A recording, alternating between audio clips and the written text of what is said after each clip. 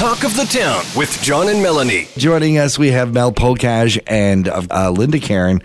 They are here to talk about the Smile Cookie campaign. Of course, it helped two wonderful charities. That's why we have two wonderful ladies with us from the Hospice Georgian Triangle, Linda Caron. Linda, Smile Cookie is something you've been involved in for many years. Yes, actually. I think this was the 8th year I've been helping out with Smile Cookie campaign. Wow.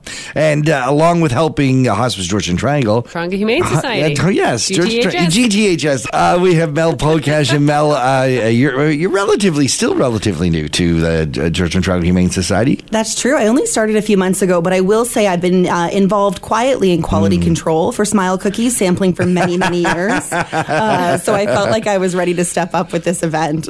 Now, Linda, I thought we were going to have a total for today for the Smile Cookie, but you sold so many, they're still adding the money. Yeah, they're still counting cookies, yes. And the beauty thing about this is the Tim Hortons folks, when they sell the cookies, and they sold them for $1, which made it affordable for anybody, 100% of those cookies, 100% of sale of the cookies went directly to you guys. That's right. This year they did increase the price. Oh, yes, it was $1.50. $1.50, right. $1.50 per cookie, but 100% of the proceeds came to the charities. So the making of the cookies, the time and energy to do that, the ingredients that go into it, and we've all been to the grocery store. That's right. None of that was clawed back. That was a donation from Tim Hortons. It was the donation from the Trude family. So they covered all the costs for the staff time and for the ingredients and the cookies and the icing, and that was their portion of the event. And then that way, all the $1.50 from each cookie could go to the charities. And you were smart this year. Now, the great thing about these cookies is that when it comes to the amount of cookies that go out on a daily basis during this campaign, people are coming and buying boxes and boxes of these cookies. But you recruit some volunteers and maybe some individuals from the media to be able to come and help you decorate. That's right. We had an incredible group of volunteers from both organizations, both the Humane Society and the Hospice. We split the days and sent in volunteers for 2-hour shifts all week. So they were able to go in and get a step ahead on the cookies for the next day and get them decorated and ready. And it was tons of fun. I took a shift with my son. He was getting his volunteer hours in, and the staff are so welcoming, and they do all the hard work of the baking. We're putting on that frosting smile. It really is like the icing on the cake in terms of jobs. But it was so much fun to do. But really, it does take a lot of hardworking volunteers to fill the week and keep that many cookies coming out to reach the goal. Well, I'm not saying that my co-host and friend Melanie Case is competitive. But she has been on the edge of her seat wondering how she did in the media challenge. This is something you do each year with the Smile Cookie campaign. And Mel is reigning champion and still kind of... And this was the first time I got out of the house since breaking my foot. Like, I really was not going to miss this event. She hobbled her way to the media challenge. Even with a broken foot, absolutely. So we were able to do the media challenge where we have 4 different media come in and we time them for 5 minutes, how many decorated cookies they can do in the 5 minutes. And Mel has been a successful person decorating the most cookies. And this year, again, even with a broken foot, Mel was... I was impressed with her technique. Absolutely. Wow. No, she did great. But we do have an honorable mention. So the honorable mention is Julie Card at My Collingwood.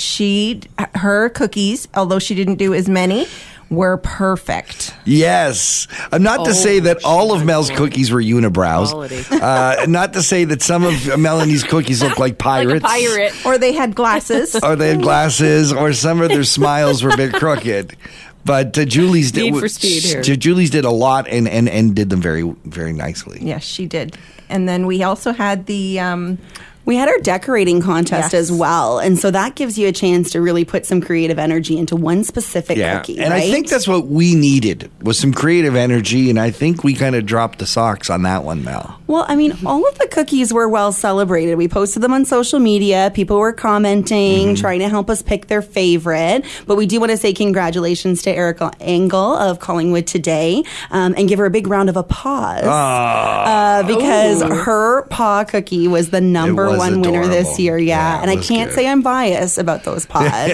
They were all amazing. It was great. Yeah. This is so fantastic, and a big thank you to the Trude family and to Tim Hortons for jumping on board for two amazing charities, the Georgian Triangle Humane Society, Hospice Georgian Triangle, and it's these kind of third party events that really push it over the edge for nonprofits like you guys. It's so true. I think we work alongside each other really well. Both of our organizations are relatively smaller charities, but still having a big impact and a lot of work to get done in our communities. Absolutely. So when we can count on people who step up and say, we're going to put in some legwork, we've got a great idea, we're willing to give our time to this, it really goes a long way in helping us to reach those goals to meet the needs of the community. And there's so many different ways that we see that, but Smile Cookie was certainly the biggest that I've had on board this May.